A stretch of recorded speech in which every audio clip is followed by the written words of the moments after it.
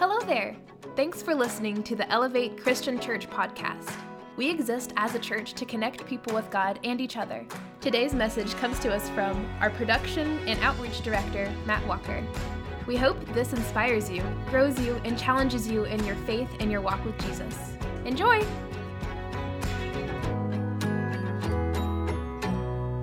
It's 2023. It's a brand new year. And as I was thinking about do we want to do the whole resolutions thing again? I was thinking, and I was praying, and I was thinking, and I was praying, and I was like, what do I want to talk about here today? Because we're not really in a series right now, and there's just so many things that you can talk about on the first day of the year.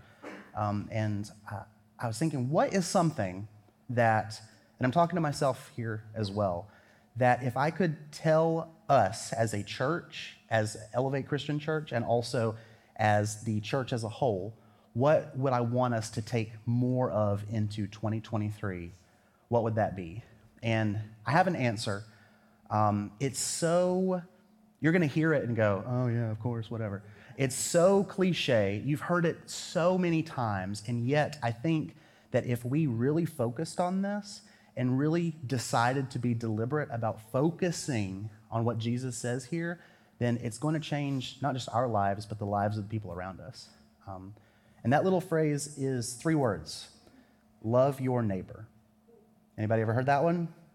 I hope so, because even people that have no connection to the church at all have probably heard love your neighbor. It's almost cliche, right? I happen to believe myself that this is the most important teaching in all of the Bible.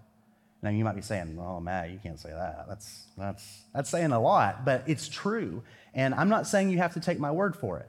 In fact, Jesus himself said that this is tied for the number one most important thing in all of the scriptures.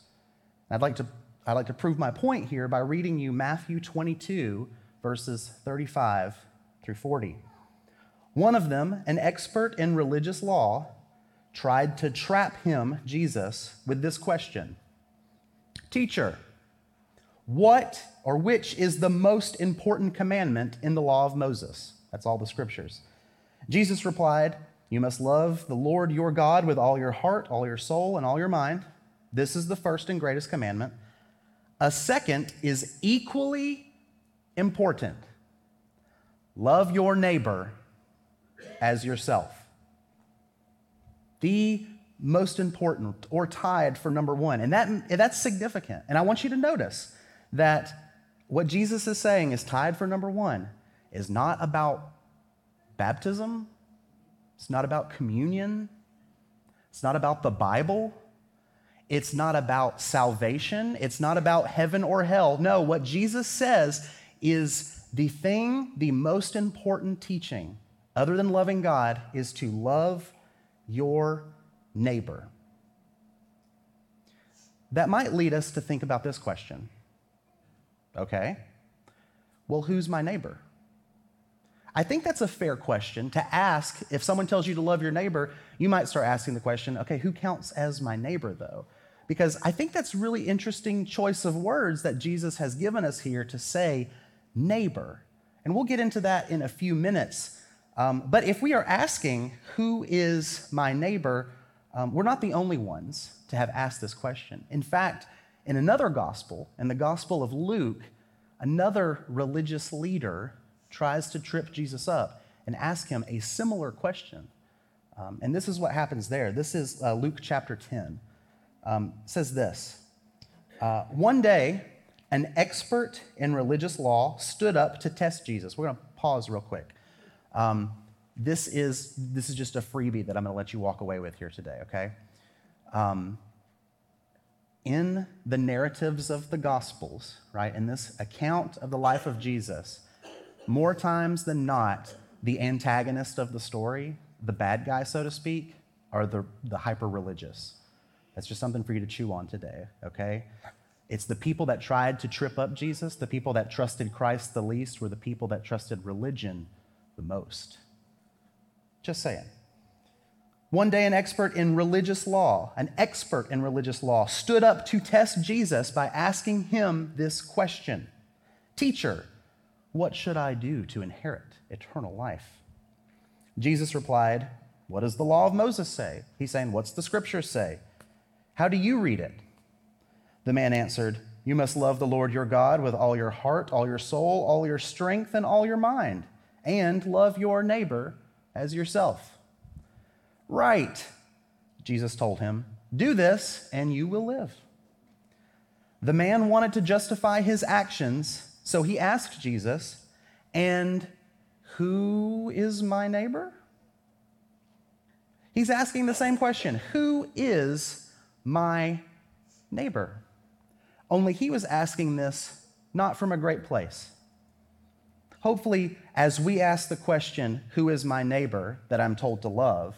we're not coming at it from the same place that he did. You see, what this expert in religion was trying to do was he was trying to draw a line. He was trying to get Jesus to draw a line for him and say, "Okay, I will love my neighbor, but where can I stop? Because if that person over there surely is not my neighbor, right? I don't have to worry about loving them." They were trying to figure out where they could draw the line in love. And I hope that's not what we're doing when we ask that question. When we ask the question, "Who's my neighbor?" let's not think about it like that. That's not good. We don't want to draw a line for the love that God has told us to show people. So I have a few points that I want to go over with this passage and this idea of loving your neighbor today. And maybe you've thought about this before, maybe you haven't. But it bears repeating. And I think that if we carry this with us into the new year, that it's not only going to help us connect with God, but it's going to help us to connect with other people. And it's going to help people see Christ in a way maybe they never have before. The first point is this: neighbors don't live under your roof. You ever thought about that? Neighbors don't live under your roof. If you live with your spouse, or maybe you have roommates or brothers and sisters, you wouldn't really count those as neighbors, would you? Not if they're already in your home. Your neighbors are people that live outside of your home, that live outside of your roof. I always thought it was interesting that Jesus said to love your neighbor when he could have just as easily said, "Love everybody." Right? And that is what he meant. Jesus meant to show love to everybody, but he picked deliberately the word neighbor. Why do you think that is? When he could have said everybody, he picked neighbor. And I think it's for a couple of reasons. Mainly, though, because Jesus knew how we were. You see, it's easy to show love to people that are a lot like us, isn't it? Because we like to look in the mirror. We like to see ourselves and go, "Wow, that person's just like me. We could be great friends." It's not hard to love somebody that's like you, but it is hard to love someone that's not like you. And when we realize this, we're asking the question, "Who's my neighbor?" It's almost like, who can I get away with not showing love to? And I know we would never deliberately think that, but I know that I'm guilty of sometimes thinking that in the back of my mind. Well, that person says and believes and does this. Surely that God wouldn't want me to show the same kind of love to them that I would show someone that's like me, right? Have you ever been caught in that trap? Have you ever done something like that? Who can I get away with not showing love to? The answer is nobody. Jesus didn't want you to draw that line.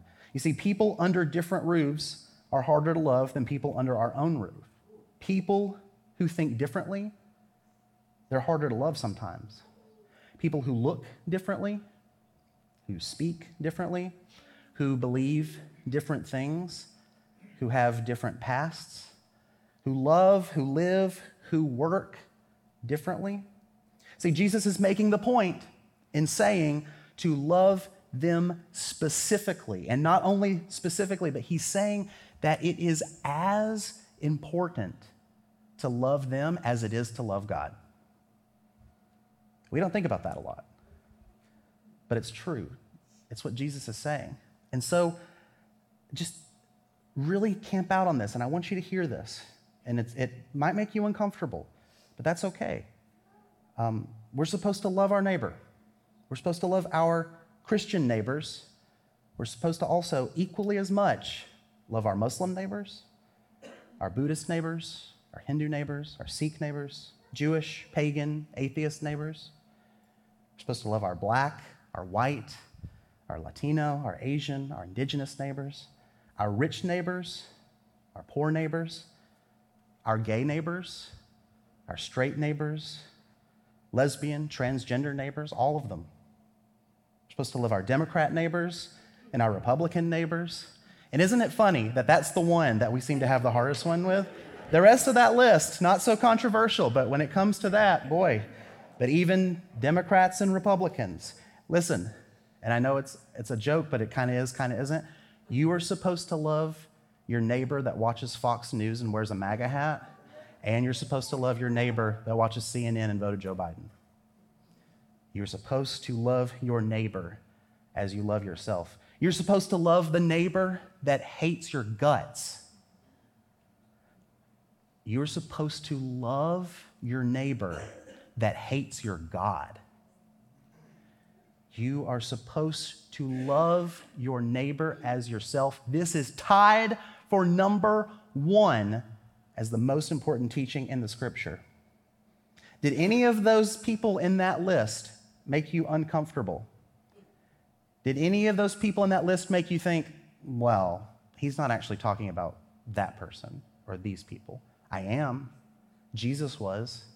If any of those people made you feel uncomfortable, then what you might be doing in your mind is you were drawing the line just like that religious expert did. You were saying, but I can actually get away with not loving these people. I can actually get away with not loving my Muslim neighbor. I can get away with not loving my gay neighbor. I can get away with not loving my Democrat or Republican or my communist or my capitalist neighbor, whatever it is. You're drawing that line, and I don't want you to do that. And Jesus does not want you to do that either. Can I tell you something that really drives me crazy too, while I'm stepping on some toes? There's a thing, if you grew up in church, you've probably heard this too, where it's like, well, I love them too much to not point out their sin to them. That's the thing that I need to do. We like to play Jesus police, don't we? We like to be the God cop and say, like, the best way I can love them is to make sure that they know that I don't like what they're doing. That's the way to do it. That's the Jesus police. Could you imagine? Now, I'm not married, but I just want, if you are married or maybe you have a partner or a boyfriend or a girlfriend or whatever, I want you to think about this, that this person that you're supposed to love the most, you go up to them and say, like, I love you so much that I want you to let you know that you've gained weight, that you're really annoying, that you're really loud, that you're really stupid, and that you need to change things in order for me to love you more. Does that sound loving to you? Does that make any sense at all in any universe? Of course not. And also, by the way, it's not biblical. It is not our job to be the Holy Spirit. Anybody hear that? It is not your job to convict someone of sin, just like it is not your job to save somebody. How about this? When it comes to loving our neighbor, we let Jesus do his job. And we let the Holy Spirit do his job, and we do our job, which is to what? It's to love our neighbor. Love our neighbor. That is what we are called to do. Maybe that looks like praying for them.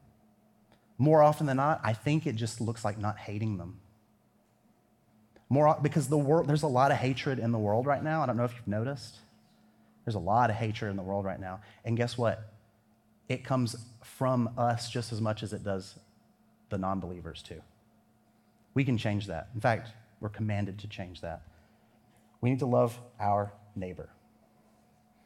The second point is this. There's a theological, Latin, or if it's Greek, but who's ever heard of the phrase Imago Dei? It should be on the screen. Imago Dei. Does anybody know what this means? It's the image of God. The Imago Dei is the image of God. You see, one reason why we're supposed to love our neighbor is because our neighbors, and not just our Christian neighbors, but every person in the history of the world that has ever been created carries with them the Imago Dei, the image of God. And don't miss this, okay? If every person carries with them the image of God, every person, Christian and non-Christian, when you disrespect and fail to show love to the image of God, you fail to show love to God. Did we hear that correctly? If you fail to show love to the image of God, you fail to show love to God himself. We're going to exhale for a minute. I'm going to ask you a question. Anybody like bluegrass? Looking at me, I'm more like indie, punk, rock, post-rock type guy. I actually really like bluegrass. I don't love country music, but I do like bluegrass. There's a song. It's kind of like a southern gospel-y song / bluegrass. I think the Gaithers did it. Rhonda Vincent. I'm going to show a video here in a second. It's a song, and it's an old bluegrass song. It's just a minute of it I want you to see. And it's kind of funny, and it's funny in how blunt it is. If there's anything about like us here in like the foothills of Appalachia, it's that we can be very blunt sometimes. And this is a song I think is very blunt. This is a song called "You Don't Love God If You Don't Love Your Neighbor." Here's a clip.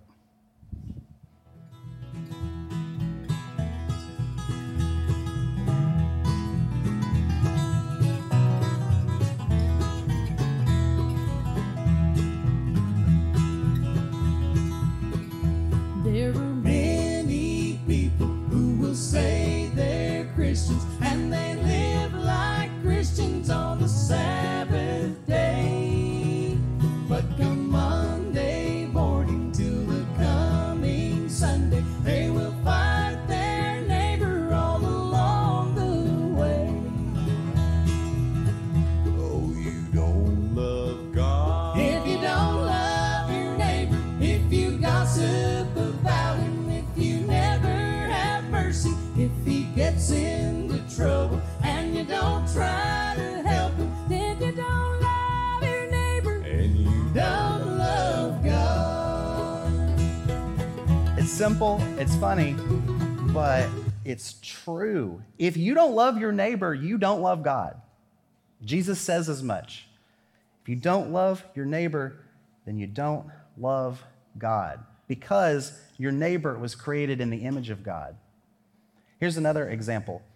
I know, and this isn't like a political statement, even though it might feel like it, I promise it's not. Whenever we see images of somebody burning or stepping on the American flag, it makes me feel really uncomfortable and upset. I have lots of family that have served in the American military. I live in the United States. I love the United States. And so when I see that, it upsets me. The reality is it's a piece of cloth, but it's the image of our country, right? And so when we see someone failing to love the image of the country, we feel like they're failing to love the country itself. Question, does it make you more upset to see something like that?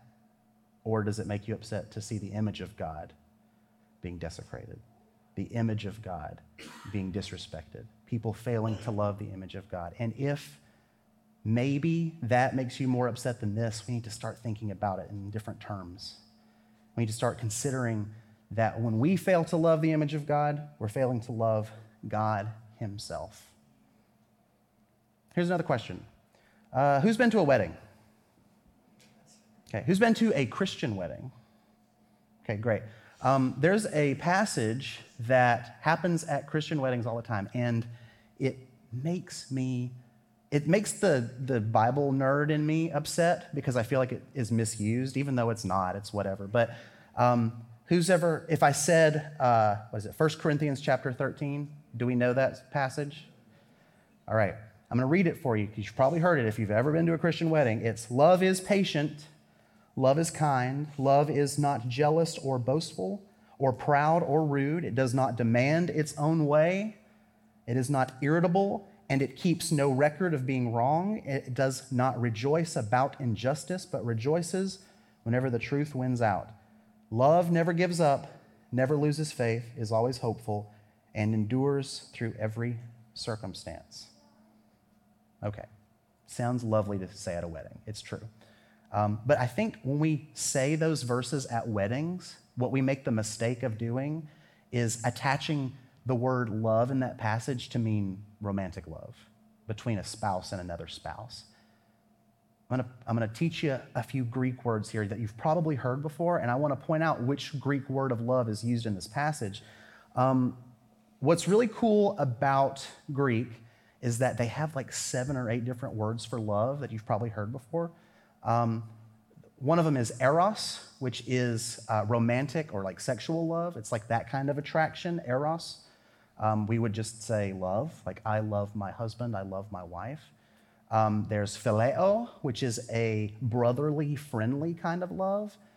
This is the kind of, I love my best friend, or like, the people I go to church with, I love them so much. That's the phileo kind of love. There's storge, which is a family type love, which is, I love my daughter, I love my son, I love my mom and dad.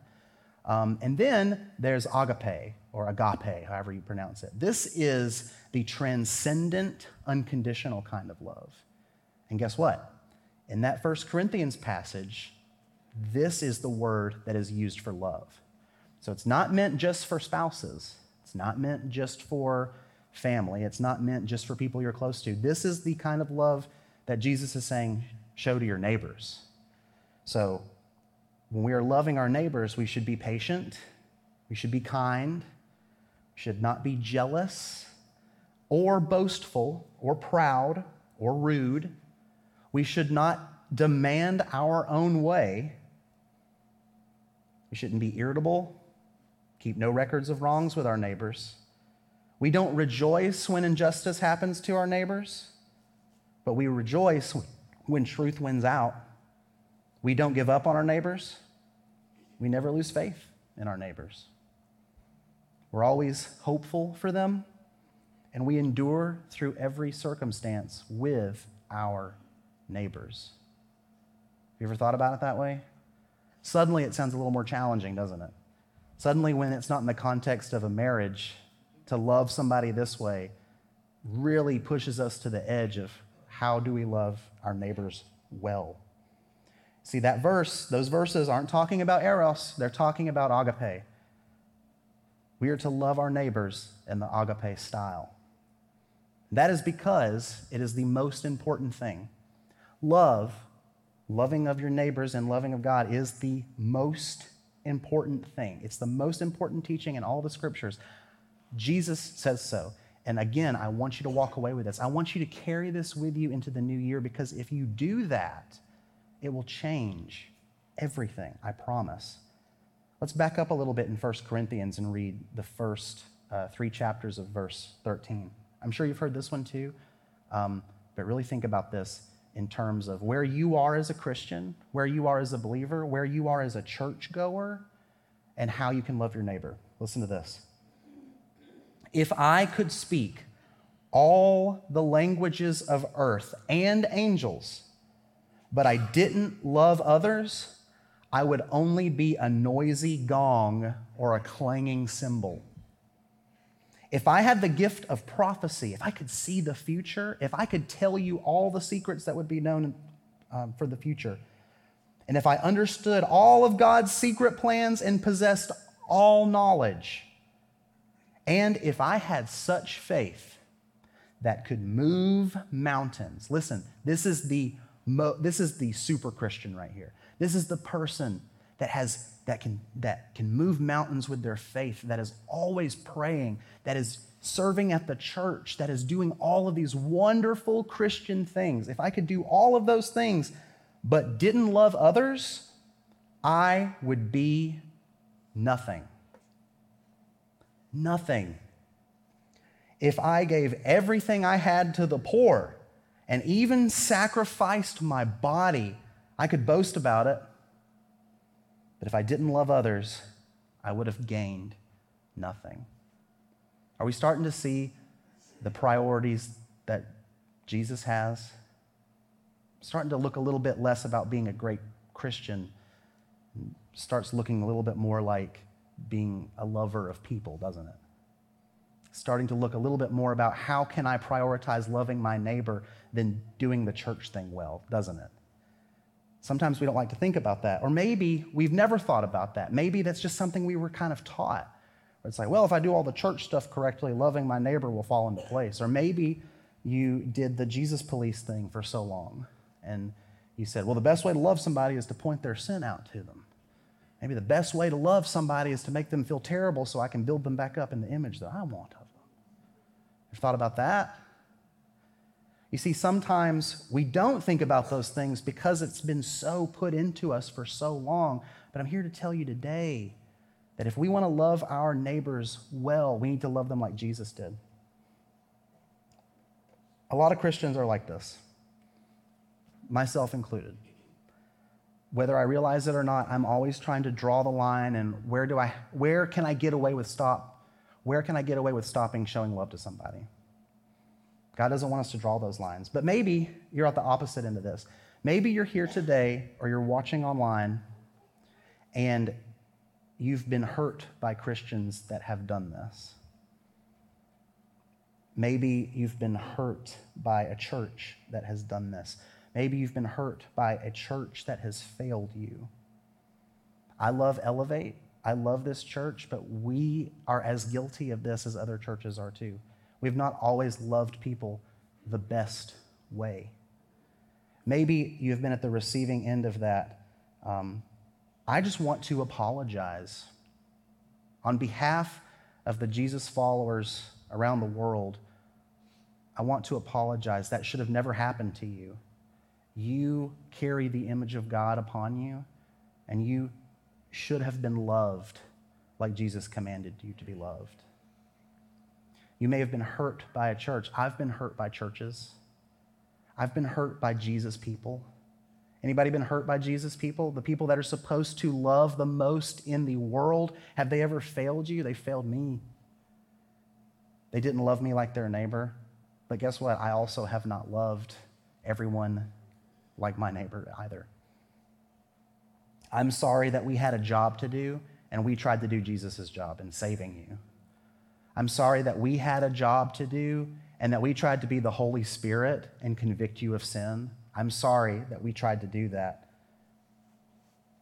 I'm sorry that people didn't hold us accountable to love you the best way, that other Christians didn't step in and say, you're not loving them well. Can we be that in 2023? Can we start loving our neighbor better? Can we start stepping in when we see a Christian brother or sister not loving somebody well and saying, hey, you're supposed to love them, and leave it at that? We don't have to play sin police. We don't have to play God. We just are called to love. That's all there is to it. I apologize if you have ever been bullied or hurt or harassed or preached at or condemned to hell or hated by a Christian. You count as their neighbor too. You watching online, you count as their neighbor too. And it was the job of the church to love you like a neighbor. And if we've ever failed to do that, I apologize. I know I have, and so maybe I'm just speaking for me. But if you've ever found yourself failing to love your neighbor, I want you to think about this. That very neighbor is the same person that Jesus died for. You are a person that Jesus died for, and so is your neighbor. Neighbors that are like you, neighbors that are different than you, all of them. You see, Jesus has never stopped loving you, even if your church did. Jesus has never stopped loving you, even if Christians failed to do so. Maybe you've never felt love from Christians, and I want to let you know that whether or not you've ever felt love from Jesus people doesn't mean that you've never had love from Jesus. Because while we were as far away from God as we could possibly be, Jesus demonstrated his great love for us in this, that he died. for us. Jesus never stopped loving you, even if your church or Christians did. Jesus never hated you.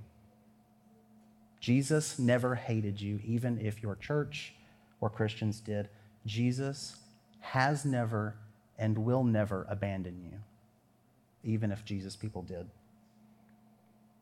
For the rest of us, I want us to go into 2023 with more love than we've ever shown before in our lives. I want us to show love to our neighbor in such a way that says, hey, you're my neighbor and I love you. Period. End of sentence. I don't have to make judgment calls about, well, how am I going to talk to them about their sin? Or, oh, how am I going to get them to believe like I do on this? Or, I need to see that bumper sticker to make sure I know who they voted for so I can let you know. No, we're supposed to love our neighbor regardless of all these things. And if we go into 2023 doing that, it's going to change some things. It's going to change this community. It's going to change this church. It's going to change the lives of people, and it's going to change your life as well. We won't try to police people's sin. We won't try to analyze people's motives. We won't judge them. You see, we'll love people that treats people like the image bearers of God that they are. We'll treat them with patience, with kindness, and all the things that 1 Corinthians mention. I promise you, if you start 2023 with love, by loving your neighbor, you will end up loving 2023. We hope you enjoyed listening to our podcast today. If you'd like to learn more about Elevate or partner with us in what God is doing here, check out our website at elevatecc.com. Until next time, God bless you, and thanks again.